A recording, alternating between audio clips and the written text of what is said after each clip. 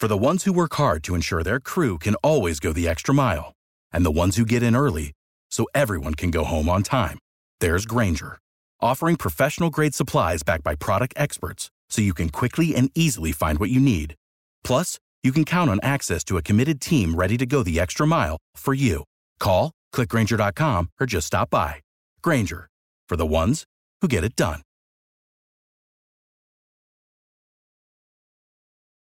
Passion, drive, and patience. The formula for winning championships is also what keeps your ride or die alive. eBay Motors has everything you need to maintain your vehicle and level it up to peak performance. Superchargers, roof racks, exhaust kits, LED headlights, and more. Whether you're into speed, power, or style, eBay Motors has you covered. With over 122 million parts for your number one ride or die, you'll always find exactly what you're looking for. And with eBay Guaranteed Fit, your part is guaranteed to fit your ride every time or your money back. Because with eBay Motors, you're burning rubber, not cash. With all the parts you need at the prices you want, it's easy to make your car the MVP and bring home huge wins. Keep your ride or die alive at ebaymotors.com. Eligible items only. Exclusions apply. See ebaymotors.com. All right. Good morning, good afternoon, or good evening, depending on when you're listening to this. My name is Corey Paz, and this is the first episode of Something's Brewing. How's everybody doing? For those of you that know me, you're probably wondering what took me so long to finally put a podcast out there. For those of you that don't know me, just a little bit of a quick background. I used to be kind of a big deal. Grew up in Chicago, came to California as part of the number one recruiting class. Shout out to my peeps, to Sean Foster, Robert Thomas, Rusty Williams, and a whole bunch of others. And we had one heck of a run. I would argue that our time there was probably a glorious failure, but that still remains to be seen. But super excited to be putting together this podcast, and I really appreciate you listening. So this is going to be a great run. I hope you stick around for the whole time. And we're going to be talking UCLA football because it's football season. When football is over, we're going to be talking UCLA sports because it's always going to be about something's brewing. And then we're going to talk about sports and entertainment in general, other college football games, the college football scene, NFL scene, UFC scene, golf scene, whatever's happening. And whatever's happening in pop culture. Because no one loves a microphone more than me, or a mirror if I'm looking straight on, because if I put my head down and I see multiple mirrors and I look at how bald I'm getting, it becomes a little embarrassing, and I try and my self-deprecating humor can only go so far. So I feel like I've mastered the art of humble bragging. So again, if you don't know me, I apologize. I assure you that I'm not an arrogant prick, and I try and be humble in my bragging. So let's start with a recap of the previous UCLA game at Oregon. I can't tell you that I'm surprised at what happened. And I hate when people say this game was lost in the first quarter. But it almost was lost in the first quarter. And if you've watched the game, then you know that special teams can win the game for you or not win the game for you. And we definitely got crushed on special teams. Muffed punts, punt returns. How fast was number 7, by the way? Holy moly. We couldn't make a tackle on a fake field goal, and we had false start penalties on field goals we were attempting, and the list goes on. I thought DTR, played okay. I hope he's healthy and didn't get severely hurt. Spate came in and played pretty well. He's certainly an accurate passer. The offense runs a little bit differently when he's in there, but I like what I see with both of them. And for the so far this season, it seems like we've had 2 starting quarterbacks. So how is the Oregon game really any different than the rest of the season? So I wouldn't say that the UCLA future is so bright that we've got to wear shades. But I will say that the way that our team has been playing, the fact that they don't stop playing and they fight hard till the end, is something that you have to be pleased with. I was at the Oklahoma game, which, by the way, if you haven't had a chance to go to Norman, Oklahoma and watch a football game, and you're a football fan of college football, put it on your bucket list and make sure you get it done, because that was arguably one of the best experiences I've ever had as a spectator or as a player. And in my career at UCLA, we played at Alabama, we played at Ohio State, at Oklahoma State. Michigan came to the Rose Bowl, Ohio State came to the Rose Bowl, Alabama came to the Rose Bowl, but playing at Oklahoma, and I know my man Drew Olson and some of the other guys have played at Oklahoma previously, but that was pretty cool to see. So, what I saw at that game was we were playing against a top 10 team. We hung in there for at least the first half, but we have the players. And if you noticed our running game again in the Oregon game, by the way, that was a nice thing to see. If there's going to be a game ball, and I don't necessarily believe in giving game balls to the losing team, but it definitely goes to the offensive line and Joshua Kelly. Another shout out to Squat Diesel, Jermaine Lewis. If anyone remembers him, number 23, shortest running back ever in UCLA history. Another Lancaster, Antelope Valley native, arguably the best running back in the Antelope Valley's history. But Joshua Kelly is certainly going to put the Antelope Valley back on the map, it looks like. Like him a lot. Can't wait to see what he can do this week against Arizona. So moving into Arizona. Not an easy place to win either. You know, when you have the ASU Sun Devils, you have a bunch of players that typically weren't recruited as hard by UCLA or USC because they either weren't good enough physically or they couldn't get into school mentally. So you got a bunch of kids with chips on their shoulders for one reason or another. So anytime you're going to play them, it's a big game for them, whether they're playing UCLA or USC. And going into Tempe, you never know what you're going to get. I hear it's going to be every single human being in the stadium is going to have a maroon jersey on. Another shout out to Pat Tillman. Fantastic human being. I think they do it for him, which is super cool. We'll talk more about that in podcasts to come, I'm sure. But we played in Arizona State in 1999. It's a tough place to play. We should have won that game, but if any of you fans out there remember 1999 in Phoenix, we were about to win until they ran a slip screen for, about 65 yards. Forget the dude's name, but he pretty much ran through the whole defense and didn't get touched, and we lost practically as time ran out. So not a lot of fond memories of ASU. Certainly not a lot of fond memories at Oregon either, but I actually had a lot more fun hanging out in Phoenix with some friends from high school. I grew up in Chicago, and a few of the kids from Illinois that didn't have good enough grades to get into U of I had to go to ASU. So I spent a little bit of time hanging out and having a good time in ASU, and that is a place that knows how to have a good time. Beverly Hills in the desert, you know what I'm saying. Lots of plastic. And lots of people that think they're in Beverly Hills. But nonetheless, lots of good scenery, lots of fun. And I hope that the Bruins can come out and put a victory on it. Obviously, ASU beat Utah. Utah beat us. The Pac-12 is just like the NFL. Lots of parity. Anybody can beat anybody at any given time. You thought that University of Washington was going to be the top team in the Pac-12. Sorry, did I just say Pac-10 earlier? Man, am I getting old? You thought UW was going to be the best team in the Pac-12, but out of nowhere, Washington State is the number one team in the Pac-12.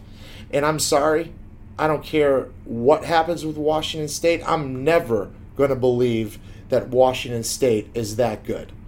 I hope they prove me wrong for their sake, but I don't believe it. Although it is kind of fun to watch somebody throw the ball over 70 times a game. but not realistic, and I don't see him keeping it up. But my point about the parity aspect, Utah was supposed to be sweet. They get beat by Arizona State. We're not favored in the game. I think the line is -4.5. Let me check. But I don't care what the line is. If I'm a gambler, which I'm not, but I'm sure many people listening to this are, I would take the money line because -13.5. So take the money line, parlay it with a couple other games like Utah's -4. Take Oregon. The way they played against us, that quarterback is really good. You got Washington State -6. Colorado's been playing poorly. I think Washington State covers that 6. Oregon State, Stanford. Is Stanford going to cover 24? That's going to be tough. And you got Cal and USC. USC -5. Take USC all day long. But I'm not an expert in any of that, so don't get mad at me. But ASU, I think, is a game that you're going to be surprised. I think we only have a few more games left, and we're going to come out swinging. I know DTR looks like he's going to play. But as history has shown thus far this year, whether or not he makes it through the whole game is another story. So for those of you traveling, have a great time in Phoenix. It's my anniversary, so I won't be there. My 9th anniversary, if you can believe that. My beautiful wife, Christine. We have 3 beautiful daughters, none of which appear to that they're going to end up being football fans. However, I am trying, and I can also go on record and say that the likelihood of us having a son are slim to none. But I love kids, but I gotta admit it's hard having little kids. So for those of you that have little kids out there, you know what I'm saying. But for those of you traveling, have a great time. Enjoy yourselves. I hope you can experience a fantastic experience, because there's nothing better than traveling to an away game as a Bruin fan, or for any team that you're a fan of for that matter, and being in an opposing team's city, winning, being polite about it, having a great time afterwards, and seeing some great camaraderie with the opposing fans. So one of my MOs through Something's Brewing is going to be telling some stories from all walks of life, but one good story I got to share right now about an away game. So we played Alabama in 2001, kick off the season. For those of you that remember, it was a night game. Nothing better than walking out in Alabama Stadium to Thunderstruck, jamming, and then right before kickoff, they start going, and you start hearing the whole 110,000 people singing Sweet Home Alabama. Pretty cool. Don't get me wrong, the Rose Bowl is unbelievable, but we take it for granted the fact that we play our home games in the Rose Bowl, and every single team that comes and plays against us for our simple home game, it's like the opposing team is in the Rose Bowl because they're in the Rose Bowl, for God's sakes. But that Alabama game was so cool. Another shout out to my man Drew Bennett, who was on the Titans at the time, standing on the sidelines, giving me pointers, and never forget throwing a touchdown pass and making eye contact with him. Fantastic moment. But the best moment was, back to my point, after the game we won, I had 15 people from my family in my hometown drive to Tuscaloosa. God knows that wasn't a short distance. You think it's bad driving to Vegas nowadays? Think about driving 15 hours down the Mississippi River to Alabama to watch a college football game. But love my family, love my friends. Thank you for coming. So we win. They all have my jersey on, and they go out that night, and they're hanging out in all the bars. And the Alabama fans were walking them to the front of the line, paying for their drinks, and treating them with the utmost respect you could ever imagine.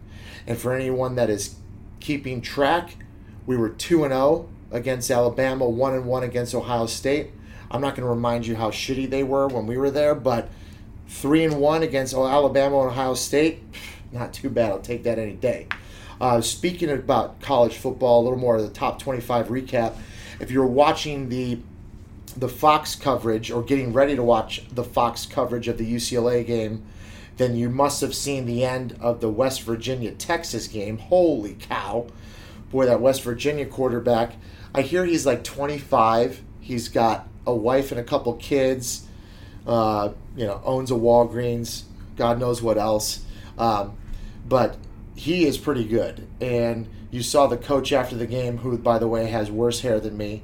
But you got to give him credit for that gutsy call there at the end. There was no way he was kicking the field goal, even though Texas called multiple timeouts. He changed the play at least 3 times, changed the formation a couple times, but the throw to score the touchdown off of 1 foot, you can mark my words right now, that guy's one of the top 3 quarterbacks picked no matter what. And, everything's bigger in Texas, and everything's bigger when you lose like that in front of all those people. So I don't hate Texas football, but it's kind of cool to see the horns down, which they also got a penalty for, and it could have cost them the game. But how about Alabama, huh? Is that pretty much a team that might make the playoffs in the NFL? I'm pretty sure that Alabama's backups might be able to win the Pac-12. Unbelievable what they did at LSU. USC wins. I already talked about WSU. Again, not a fan. UW, shout out to my brother, Casey Paz, 1-year starter at UW. Arguably one of the greatest records ever in the history of University of Washington. Actually, only one record he has was he was, for a long time, one of the only Washington quarterbacks to beat Oregon for an extended period. So I have to give him credit for that, and I love him very, very much. So props to him. Nice to see UW getting back on track. NFL outlook, like I said, I am from the southwest suburbs of Chicago, a town called New Lenox. Actually, probably more of a northeast suburb of Joliet. For those of you that have never been to Joliet, hopefully you've seen the movie The Blues Brothers, Joliet, Jake, and Elwood Blues. We have riverboat gambling, and we have a very interesting suburban scenario with some of the greatest high school football ever, and grew up a Bears fan. So the Bears look good. They don't look great. I'd love to see Trubinsky not just be a runner and actually be more accurate with his passing and better with his footwork. I was actually at the Patriots-Bears game a couple weeks ago. Shout out to my man Tori Kosick at Proven IT. Skyline Suites. Appreciate the hospitality. Only cost $1.2 million for that per year, so keep up the good work. Business must be good. But fantastic time. I've never seen Tom Brady live, and hopefully most of you listening can respect the ability that Tom Brady has at 41 years old. I mean, are you kidding me? I'm 38 years old. I play catch in the parking lot at the UCLA tailgates, and my arm hurts for like a week. This dude is still doing it at the highest level. I talked about footwork earlier with Trubinsky. When you look at the timing and the footwork and the operation of the offense that Tom Brady does, it's a thing of beauty. The Sunday night game, Rodgers versus Brady. Obviously, I'm not surprised that Brady got the best of that situation. Oh, and by the way, if you did watch the Fox, obviously you watched the game, the UCLA game, and for that matter, any other sporting event, can we see another commercial with Aaron Rodgers? I mean, who is this dude's agent? How can he be on TV that often?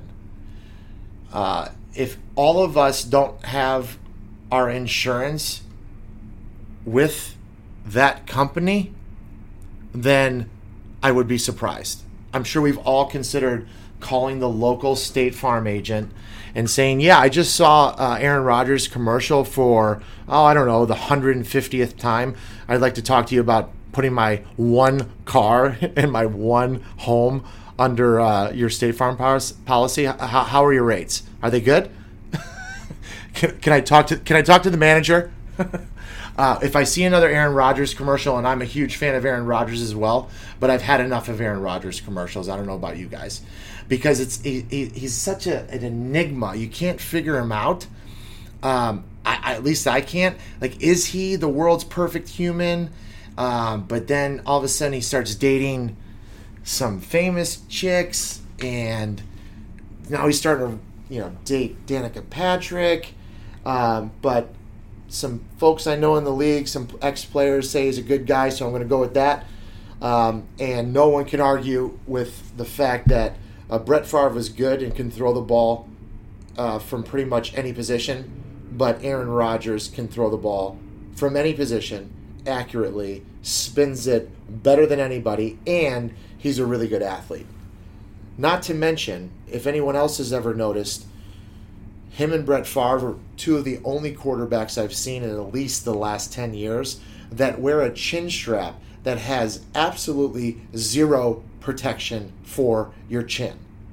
I mean, that little leather one buckle strap, that to me says either one of two things. Either you're fucking, I think you can say that on these, but either you're freaking crazy or you are so good and you know the protection so well that you are that confident that you will not take the crown of a helmet to the chin. Now, granted, you're not allowed to even get hit in the head anymore in the NFL, but still, the fact that he goes out there with a one-buckle leather strap, I give him huge props for that, and anyone that's played football has got to give him props for that. So, I just saw it's actually Thursday night, November 8th, and for those of you that have Ben Roethlisberger in your fantasy leagues, you must have been doing something right all week, because I think he threw 5 touchdowns at least, and they're crushing the Panthers. Steelers look to be back. That throw that Cam Newton threw out of the end zone was one of the worst passes I've ever seen Cam Newton throw. I'm shocked that he did it. But so for the Steelers fans out there, congratulations. Shout out to my man Rob Koloshinsky, Big Cat, MVP to the Big 33 game, which is a high school all-star game between Pennsylvania and Ohio State. He actually won the MVP as a linebacker, believe it or not. Love him to death. Never played it down at UCLA, but he was one hell of a high school linebacker and still one of my best buddies on the planet. Let's see, where do we go next? UFC fans. So, a pretty good weekend when it comes to UFC. Had co-main events, Weidman, Sosa, and Cormier and Lewis. So we'll talk about the Weidman fight first. What a great fight. And don't get me wrong, I am by no calculations an expert on UFC. However, I got to give a shout out to my man Audi Attar, Conor McGregor's agent, one of the best agents, if not the best agents in the UFC. So I have seen my fair share of UFC fights, but I'm not trying to be Joe Rogan, and I certainly am not going to pretend to be Joe Rogan on my first podcast ever, although I feel like I will get better. So Joe, if you don't mind, maybe in the future you can come on to mine, and I'd be happy to go on to yours. Like I said, used to be kind of a big deal. I think I'm still number 5 in the UCLA record books. My only goal is to stay on at least in the program. I think they take you out of the program when you're in the top 10, so I'll probably be okay for at least another couple of years. But anyway, UFC. So Weidman fought extremely well in front of so many of his hometown fans. I met the dude before. He's another one of Audie's guys.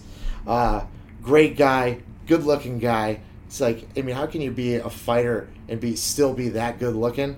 I don't understand that. But just got caught in the 3rd round, and that's the way the UFC rolls. But again, give him huge props for fighting the way that he did. But Daniel Cormier, oh my goodness. I mean, when that dude walks up, he has to go down as one of the best UFC fighters in the history of any league of mixed martial arts. He looked to be 4 inches shorter than Lewis. God knows they might have weighed the same, but they certainly didn't look the same in muscle mass. But when you watched Cormier handle Lewis in the way he did, it shows you how important jiu-jitsu, and in his case wrestling, is to a mixed martial arts event. Because no matter how much power Lewis has or has, he neutralized the whole thing. He dominated the fight, and if that fight happened 10 out of 10 times, he'll probably win it 10 out of 10 times. Which, side note, if you watch that fight, the Buffer brother, the guy that does the announcing, which, I mean, that guy, he just screams and yells, and his jackets are obnoxious, but I ain't hating on that because I have some Paisley jackets like that as well. But can you believe that they actually used the nickname the Black Beast for Lewis? I would have thought that in this day and age that would not be cool, but sure enough, they wrote it on the TV and he screamed it. So, yeah, that was surprising, but it is what it is. So my point is that at the end, it was awesome to see because that Daniel's an unbelievable athlete, even though he doesn't look like it. And then you see Lesnar come in there. That felt a little like WWE, I'm not going to lie. I wasn't super pumped about that. But, you're doing a little bit of showmanship, that's fine. The UFC pundits that know a heck of a lot more about it than I do say that Cormier is going to crush Lesnar too. But again, when you see Lesnar standing next to him, you think there's no way that he's going to crush Lesnar. So I expect to see that fight, which is going to be awesome. I haven't missed many big fights, and I won't miss many going forward. So hopefully we'll get a chance to talk about that. So if you're a fan of UFC, then stick around. Not really a lot going on in tennis right now, which I'm also a huge fan of. Golf, also a huge fan. So we'll be able to analyze that as it comes around. But in general, I'm getting close to my 30-minute mark. I'm going to try and always keep these at or below 30 minutes. I'm going to leave you with a few more points. So number one, thank you again for listening to the first episode of Something's Brewing. I couldn't be more excited to start this journey with you. I can only promise you that if you thought that this first episode sucked, that I'm only going to get better. And I can assure you that it is not always going to be just me talking for 30 minutes straight. I will have multiple active players in the college and NFL ranks, coaches in both ranks, retired players in both ranks. I guess you can't really call college players retired. Top UFC fighters, titans of industry, big-time comedians, and I'm going to do my best to try and entertain you. So with that, I'm going to leave you with something that I came up with the help of my good friend Julie Allen years ago. She actually started it and I ran with it, which is the pause laws, because this is not just going to be about UCLA sports entertainment. It's also going to be about a little bit about motivation. So on this thankful Thursday, I'm going to leave you with the pause laws, which are the 7 rules to success through positive thinking. All right? So I know that sounds a little bit corny, but if anyone has seen, what's the guy with the giant head? Tony Robbins. So, I mean, Tony Robbins motivates losers to get off the couch. I am never going to do that. I'm going to motivate high-functioning adults like me to take it to the next level. I like to say, one man's ceiling is another man's floor, and that's how I roll when it comes to that. So if you think about it, knowing that, I want you to understand the pause laws. So the 7 rules to success If you're here for the next week's podcast, I might drop the Apostles' Creed on you. So here's number 1. Keep a positive attitude at all times. Number 2, don't forget to pause and reflect. Number 3, always position yourself for success. Number 4, remember a round of applause. Number 5, everyone needs some apostles. Number 6, never play possum. And number 7, feel the pause and effect. So we're going to analyze those a little bit more in future episodes, but I want that to marinate a little bit.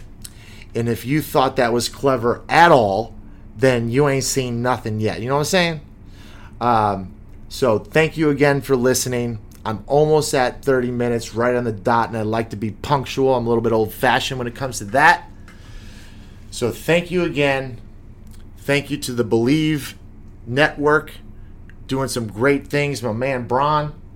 And looking forward to the next episode. Everyone have a fantastic rest of your morning, fantastic rest of your day, or have a beautiful evening. Peace. I'm out of here.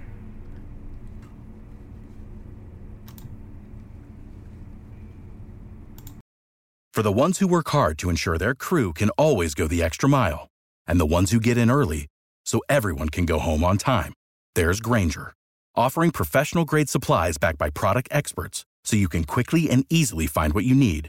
Plus, you can count on access to a committed team ready to go the extra mile for you. Call, click Grainger.com, or just stop by. Grainger, for the ones who get it done.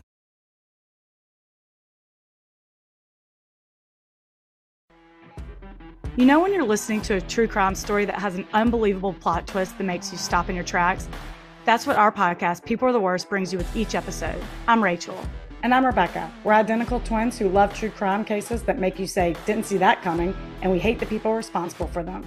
Listen to People Are the Worst now on Apple, Spotify, or wherever you get your podcasts.